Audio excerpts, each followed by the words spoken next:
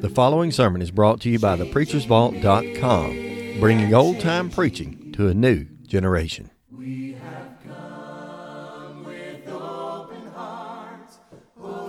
As you can see on the screen behind me, you can go ahead and open your Bibles to the book of Mark, Mark chapter 1. Mark chapter 1, we're going to begin the reading there in verse number 40. Mark chapter 1 and verse 40. Mark 1 and verse 40. Very short reading here, only about 5 verses.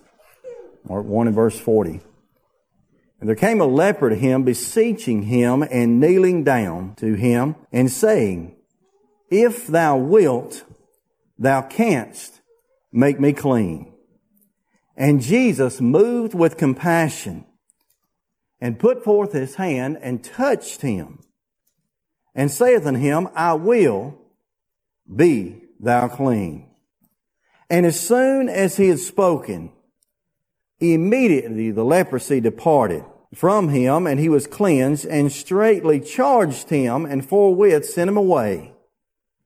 And saith unto him, Thou sayest nothing to any man, but go thy way, show thyself unto the priest, and offer for thyself the cleansing of those things which Moses commanded for a testimony unto them. Verse 45, And he went out and began to publish it much, and to ablaze abroad the matter, insomuch as Jesus could not openly enter into the city, but was without in desert places, and they came to him from every quarter. Most likely in your life, you've heard over and over and over again as a Bible student about the terrible nature of leprosy.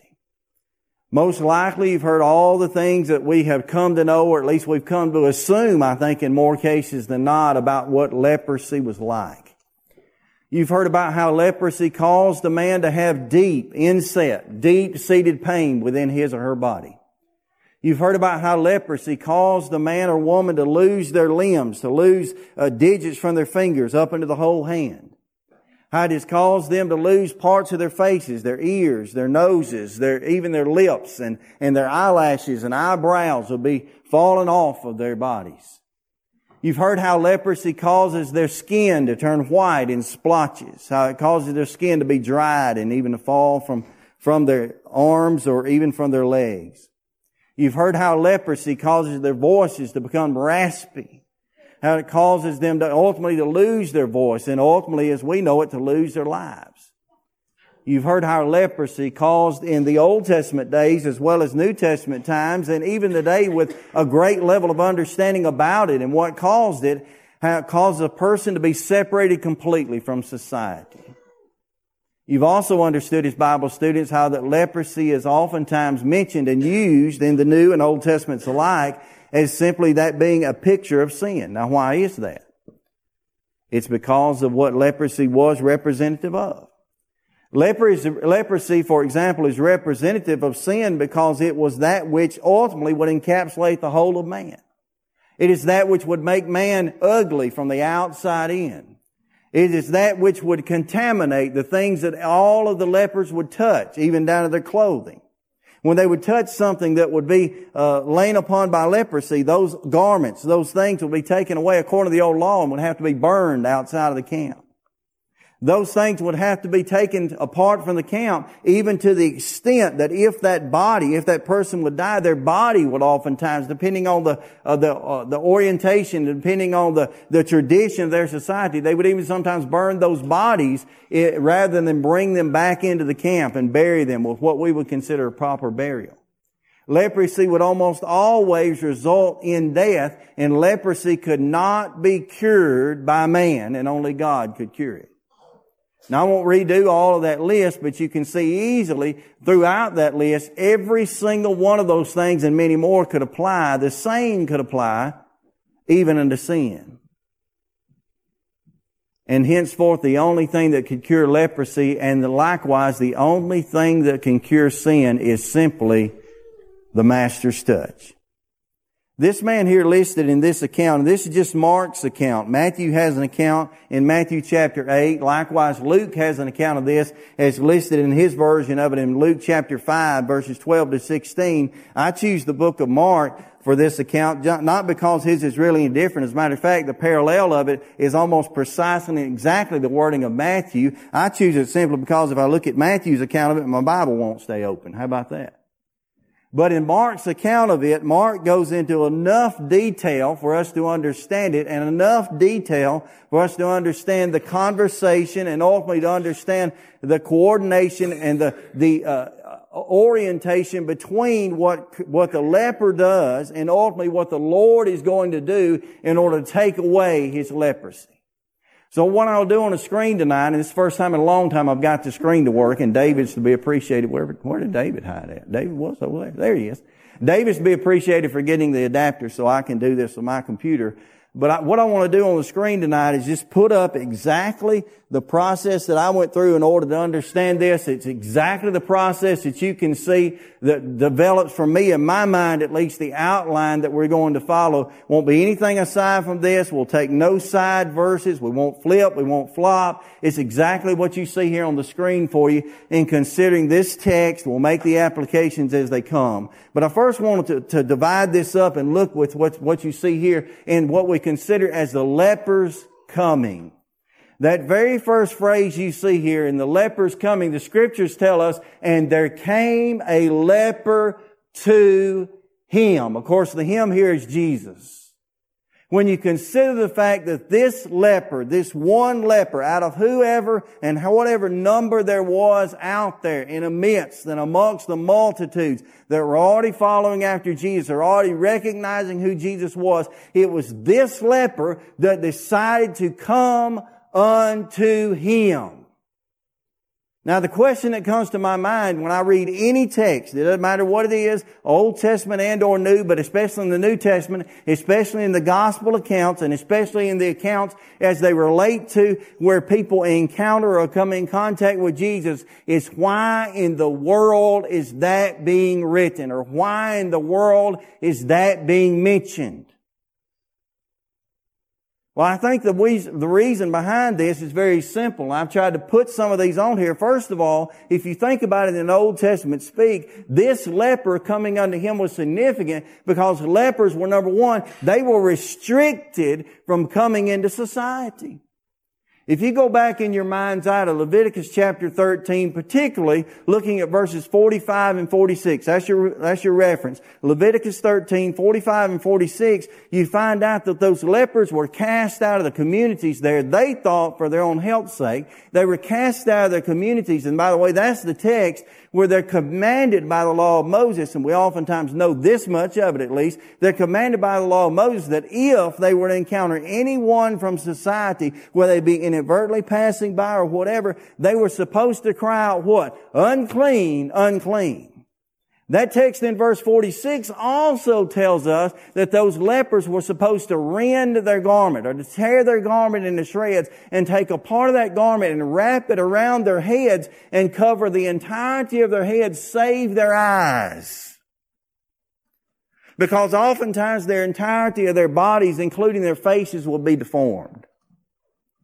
They would not be able, especially the men, would not be able to ever shave their mustaches. That's listed in the text in the Old Testament account. They were not able to shave their beards and to shave their mustaches for the pain and for the deformities. And they were supposed to be covering all of that. And these men were restricted from coming in. Now you think about that in the picture of leprosy versus sin. And how it is that whether it be the case or not, and it should not be the case, but in the case of leprosy versus sin, how that men oftentimes feel as if they're restricted from coming to Jesus. How that men oftentimes have the sense, or they have the feeling, or they have at least the idea that they're restricted from coming to Jesus. And I don't know how many times back, a week or so ago when Ronnie was here, I've heard Shane reference in many a times where people maybe get that idea about the church. Where people maybe get the idea that the church is what I would call sometimes a secret society for snubbing sinners. where they get the idea that the people inside of these four walls are some kind of special elite group and they need not come in because those people on the outside, they're sinful, they're hated, they're despised, they're different, and they need not come in. This individual right here is one that needed to understand, and he did, by the way, probably out of all of the others, he understood that even though he was restricted, and even though in the second place he might have been rejected, he was willing to go beyond the crowds. Now, we don't have this directly in the accounts, and by the way, I'm admitting in this is not necessarily backed up in this part of the verse by the biblical language, but we begin to get the idea as we look at the whole of the account, and especially as we look at verses 44 and 45 of this account, that this man's enthusiasm and his excitement about this was such that he was willing to pass by anyone to get to Jesus. He was willing to come to Jesus in spite of anyone who would try to stop him.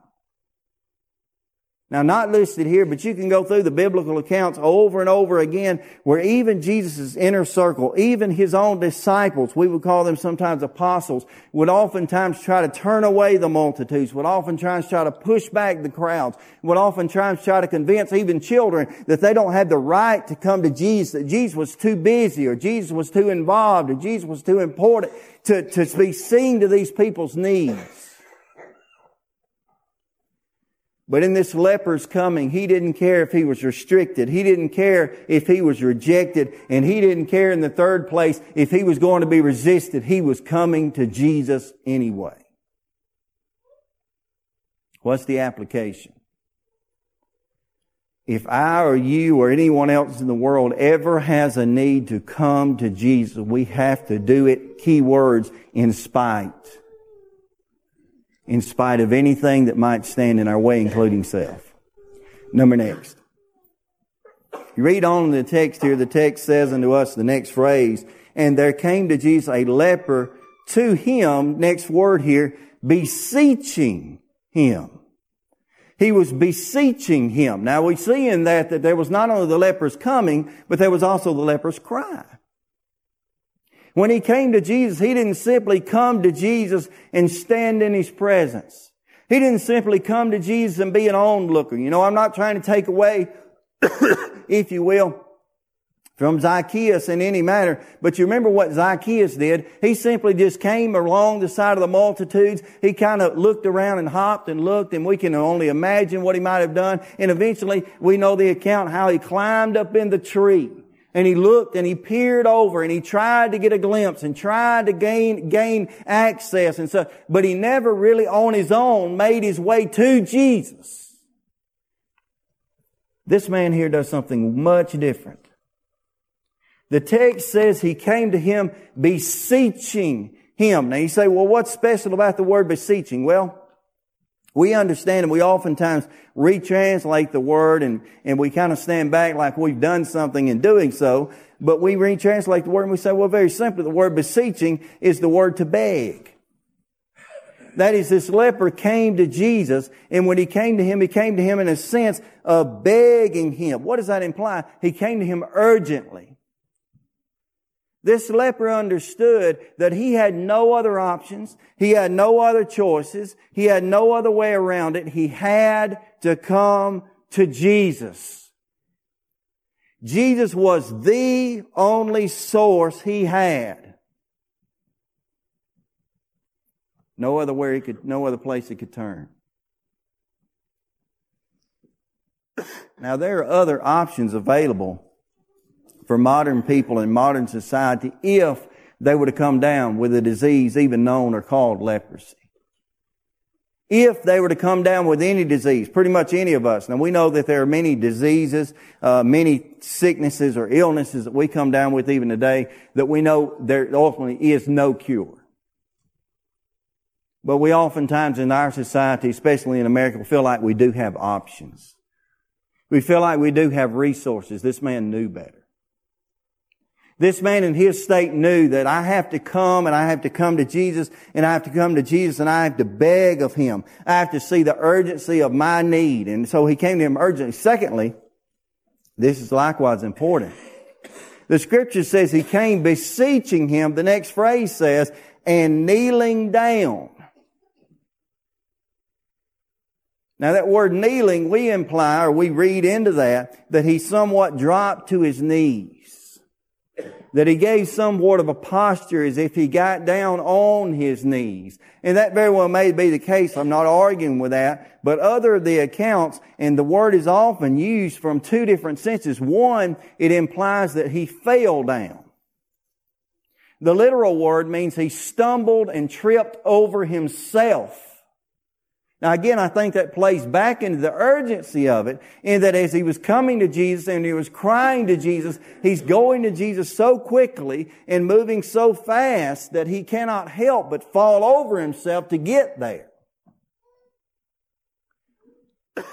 But as he comes to him, his posture emphasizes the fact that he comes to him also reverently. Because it's not just a matter of falling on his face. It's a matter of the fact that he gets down in a posture which represents ultimately worship. In a literal sense, it's almost as if he's laying completely on the ground and the only part of his body that even begins to look up is just his head. Other times the word itself is actually translated as that word of worship. The word worship there, we don't usually discuss it in this way, but can actually be used in a sense of a dog licking the hand of his master. The idea is that honor is given irregardless of the state of the person who's giving it. And the honor is accepted in that manner irregardless or regardless of the state of the person who's offering it. Jesus is not rejecting what this man is doing. Jesus is not looking to this leper and saying to this leper, in any state, in any form, move on, get up, move out of the way. You don't have time, or I don't have time for this. He's accepting him in this position of worship. So he comes to him urgently. He comes to him in this manner, in this sense at least, reverently. Thirdly, the next phrase says, and kneeling down, and then he comes to him humbly and saying unto him, if thou wilt.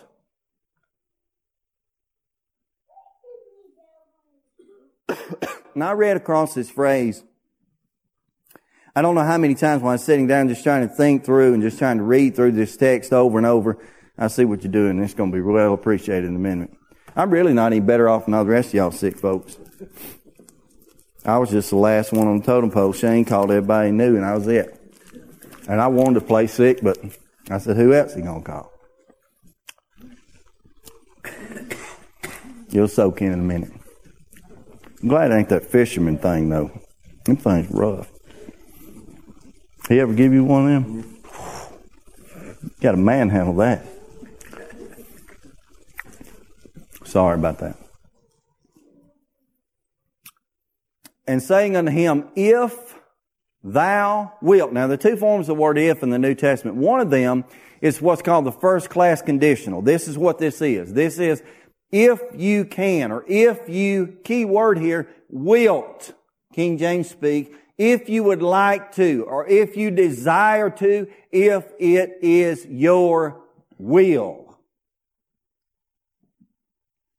What's he doing? He's stepping back here to Jesus, knowing the power that Jesus has, comprehending however means he found out or understood it. And he's saying to Jesus, Lord, I'm humble enough to understand that I cannot make you do this. I cannot call upon you to do this. I cannot persuade you to do this. If you do this, healing be implied, cleansing be implied, you will do this by your own will. You think this through.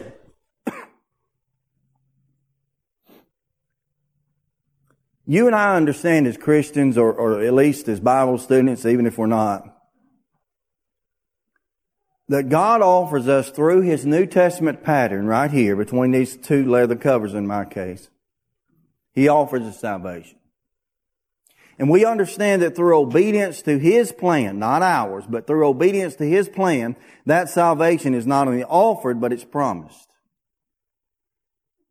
And in one sense, we may want to think at least that if I obey the gospel, putting quotes around that, then God is going to save me. But on the other hand, we cannot make Him. We have faith, we have trust, we have reliance, we have confidence, we have all of that rolled together and more. But at the same time, if for some reason, I'm not implying that He would, just thinking this through, if for some reason we stood inside the gates of heaven and we opened this book, saying we had it in our back pockets, and we opened the book and say, God, I obeyed all this to the nth degree. And He said, yes, you did. Exactly. You did exactly what I said, but I've changed my mind. We cannot change His mind. Thanks be to God, He won't do that. It's His will. Such is illustrated on our Lord's behalf when He prayed in the Garden of Gethsemane on 3 occasions. Thy will be done. Such as He taught His own disciples to pray, Thy will being done on earth as it is in heaven. When earth's will agrees with heaven's will, earth's will finally be right. You see, He comes to Him humbly. Number next. The phrase goes on here and says not only comes to Him humbly, but He comes to Him faithfully. He says, if thou wilt, thou canst, watch the phrase here, thou canst make me clean. You see, He's got all the faith in the world in Jesus. Now, stepping into some assumptions, wouldn't you imagine, not just Him perhaps, but wouldn't you imagine that the majority of lepers had either given the options or made options available to themselves, or taken the opportunity to see to the options that may have been available maybe by the false teachers of the day? Maybe by what we would call the fake healers of the day. Maybe by what we would call the doctors of their day. Don't you think that if someone had passed by their communities, passed by the leper colonies, that if they had come in and said, put this oil on your body, or rub this on you, or dip in these waters, or turn and go this way, or say this saying so many times, that they would have tried and tried and tried and done everything they could, that they would have appealed themselves and given themselves every chance? I would assume maybe. But He says to our Lord, as He lays there upon the ground and looks up and peers up into His eyes,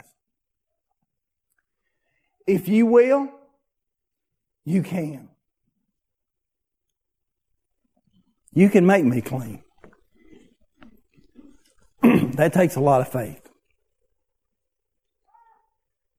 How many lepers do you suppose this man had ever seen cleansed? Most likely none.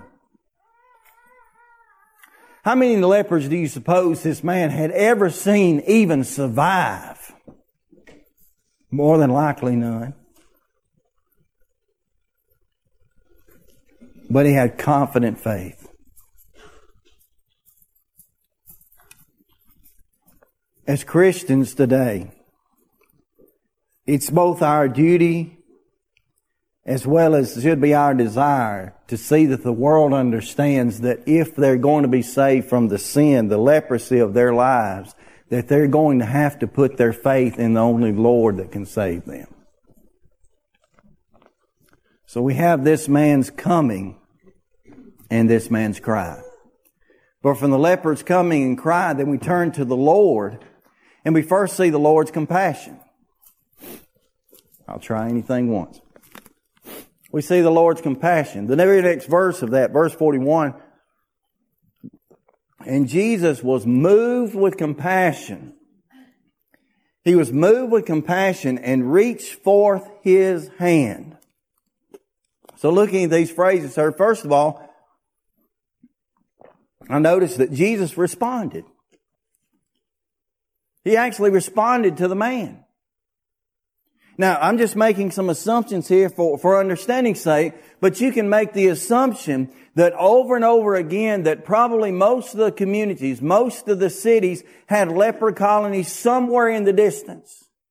And most of these people, as rampant as this disease had become in that day and in that time, had come in contact or at least seen these lepers passing outside of their gates or outside of their cities. And they had probably heard these men cry out. They had heard these men beg. They had heard these men want to be made whole. And they had probably done absolutely nothing.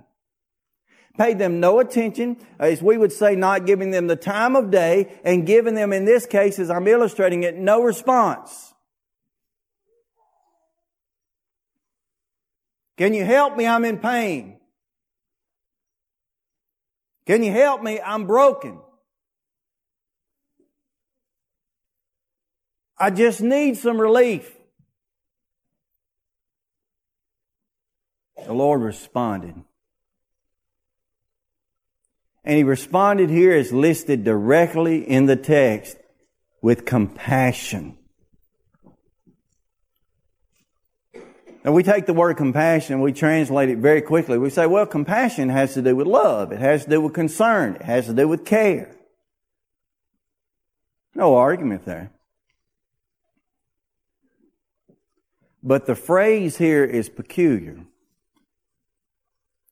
The phrase here listed in the account, both Luke's account as well as in Matthew's account, says, and Jesus was moved with compassion. The implication is there that the compassion that Jesus had caused Him to respond. It wasn't a matter of Jesus looking to Him and saying, I love you. I care for you. I'm concerned about you.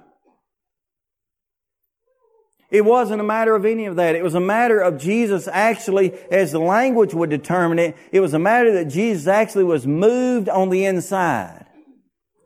The word implies that Jesus felt pain within His bowels. That He was disturbed by what He saw.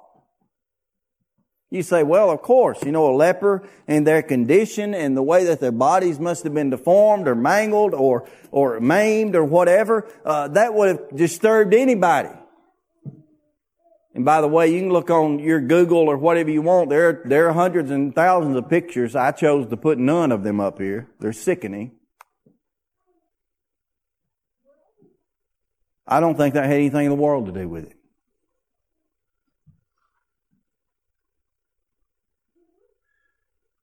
His compassion was for the inner man.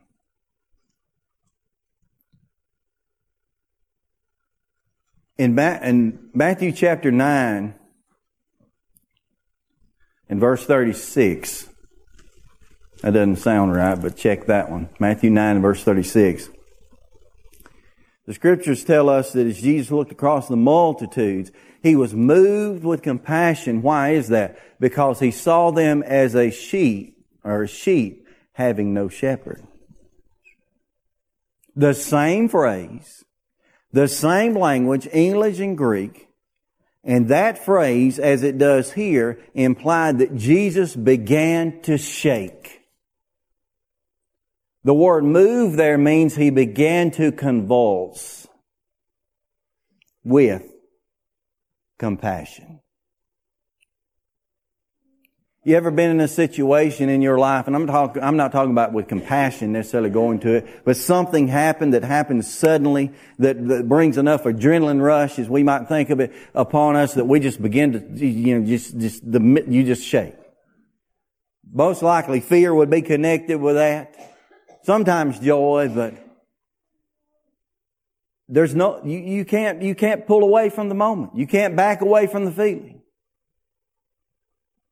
That might be an inkling of what Jesus was experiencing.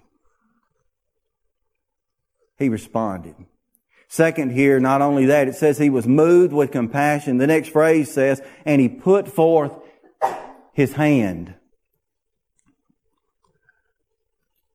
He put forth His hand. He responded, but then He also reached. Do you know what it was like in that day to have someone, if you were a leper in this case, you could assume, to have someone even to make a move in your direction?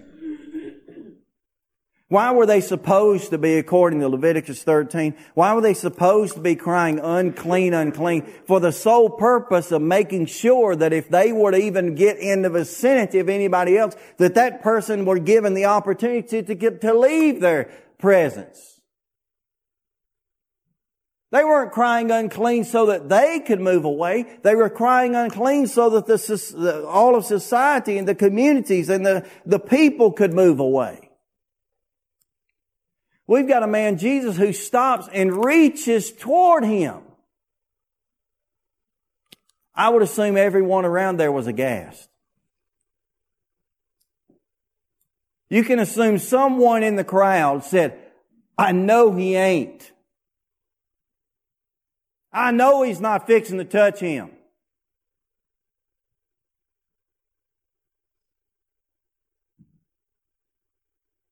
But he was reaching.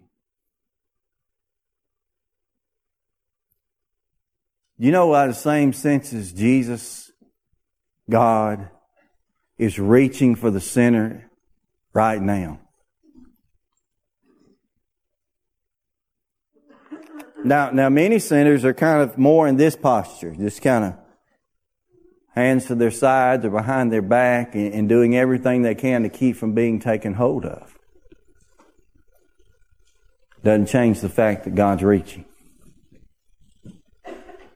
The next phrase says, He reached for him. That is, He put forth His hand, but then He also received him. Phrase, and He touched him. This is where the language gets even more interesting, in my opinion. And that is, it's not the case that He touched him, and I'm going to do this to Cody. It's not like He came up and said, like, that wasn't so bad. Not at all what the Scripture says. He touched him in the sense that He gripped him. He grabbed him. You might even imply He embraced him. More than we would say He hugged his neck.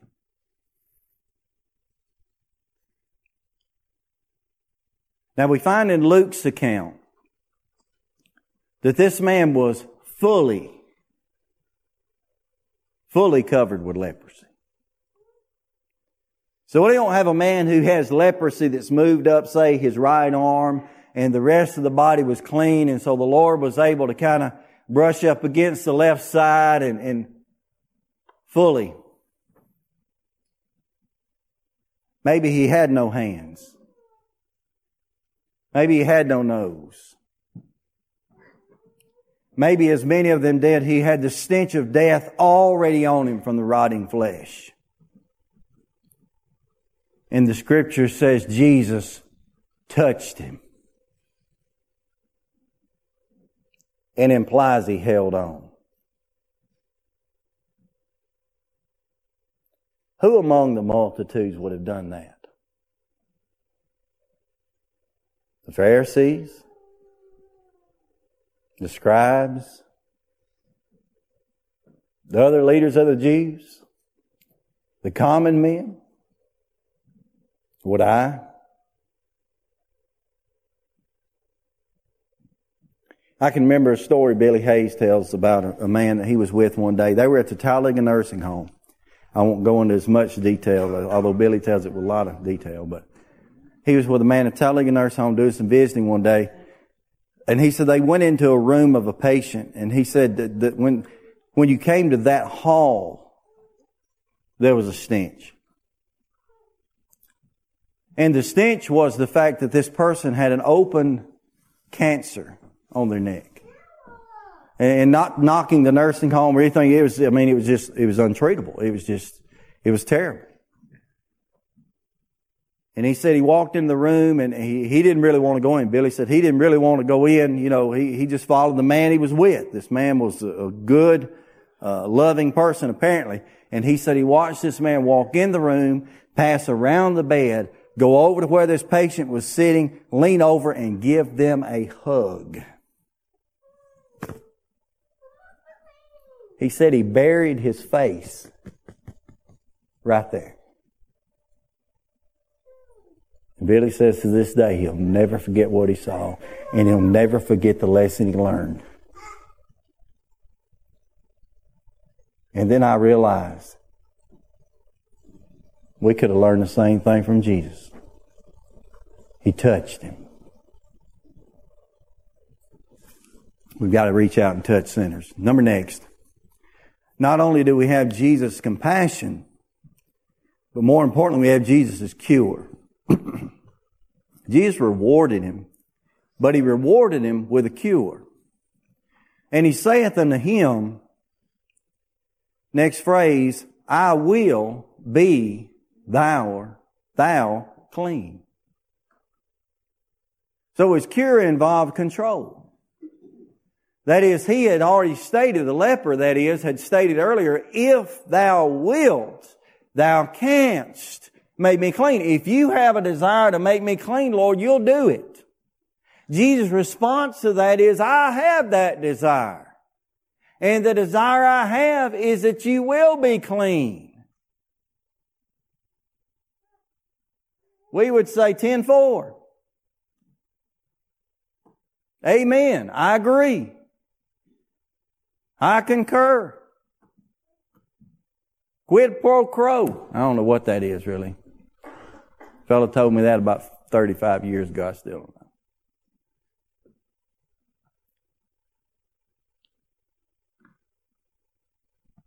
Jesus says to this man right here, I got this. But again, some of the interesting language in this is that when He tells him, I will be thou clean, this man makes him clean to the extent that he's fully and completely clean.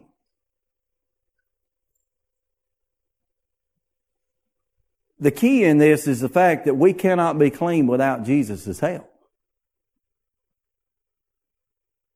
If Jesus had decided, you know what, I'm not going to help you. I'm not going to cleanse you. I'm going to walk up and I'm going to reach and I'm going to touch and you'll get a big old bear hug and then I'm walking away and you won't be clean today, then He wouldn't have been clean. In essence, the leper was asking for Him, give me some relief, give me a break. Jesus said, I've got a desire that exceeds what you expect. I've got a desire that goes farther than you desire. So His control is there. Second, the commencement of this is there. And immediately, the text says. Or in the account we're looking at in Mark's account, I'm trying to quote Luke and Matthew at once, but in the account we're looking at right here says, and as soon as he had spoken, immediately the leprosy departed. The moment Jesus said the words, I will be thou clean, it happened.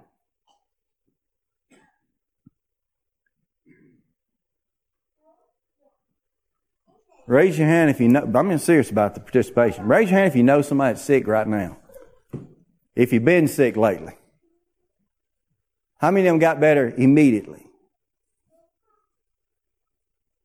How many do you expect to get better immediately?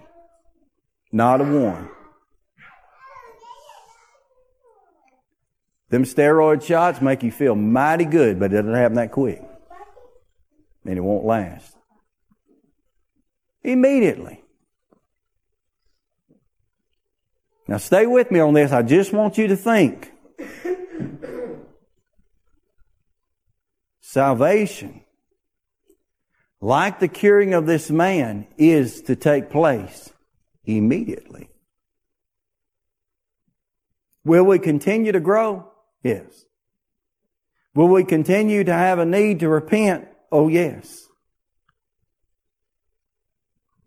But the point at which we are saved is immediate. I'm not talking about the plan. I'm not talking about hear, believe, repent, confess, be baptized. I'm talking about the process. You're not saved by hearing. You're not saved by believing. You're not saved by repenting. You're not saved by confession. You're saved at baptism. It's not on the way in the water. It's not on the way out. It's while you're in.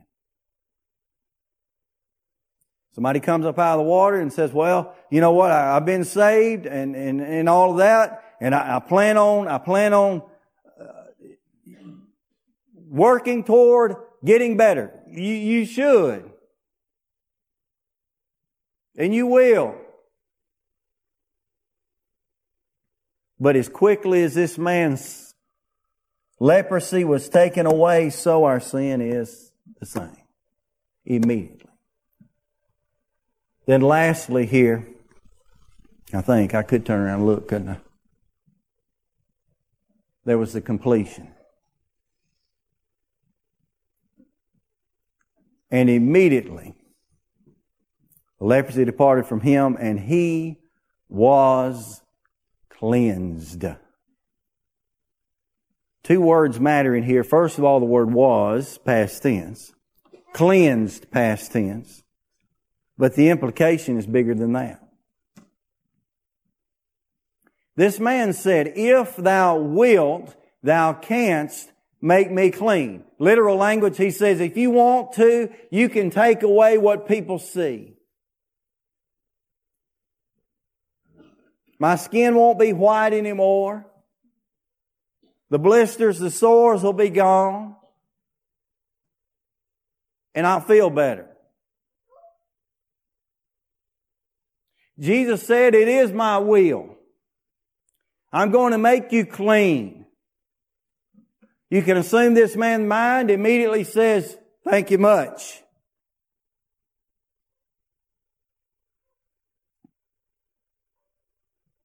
But the final phrase here says he was made completely whole. Those fingers that were lost were restored. If the nose was missing, no longer. The voice that would not work as well was now clear. The spotted skin was made clear. The pain was completely gone. That was it. You're made whole, not half. You think about that. The Lord has never intended on bringing any of us part way. He has never intended on taking a man or woman and bringing them to Him to the extent of bringing them up and saying, okay, you just do the best you can. I'll take away as much sin as I am able. Made whole. Complete.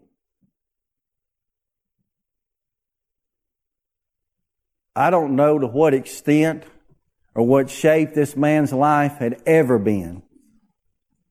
But whatever leprosy had taken away, he had regained. So what does it take? It takes coming to Jesus. It takes crying out to Jesus. It takes the Lord's compassion. But none of it will work without His cure. Why would anyone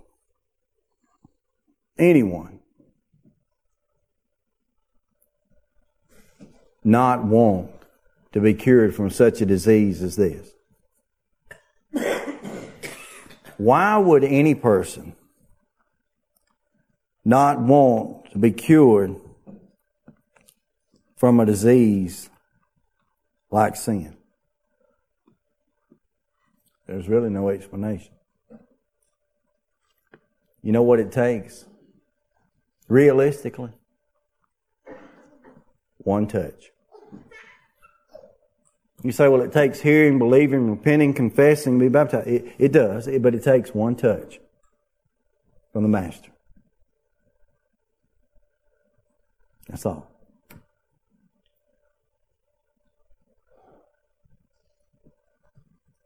If the Master could, that's not the right word, would, that's not it, is allowed to, maybe, to touch my life. No. To take hold of my life. I'll be whole. It's not a moment in time. It's an eternity that hangs in the hand of our Lord. If you're here tonight and you're not the child of God that you desire to be, you're living as a leper. You're cast out of the colony, removed from His presence. You're as sick as any dead man. And all you need is a touch of our Lord.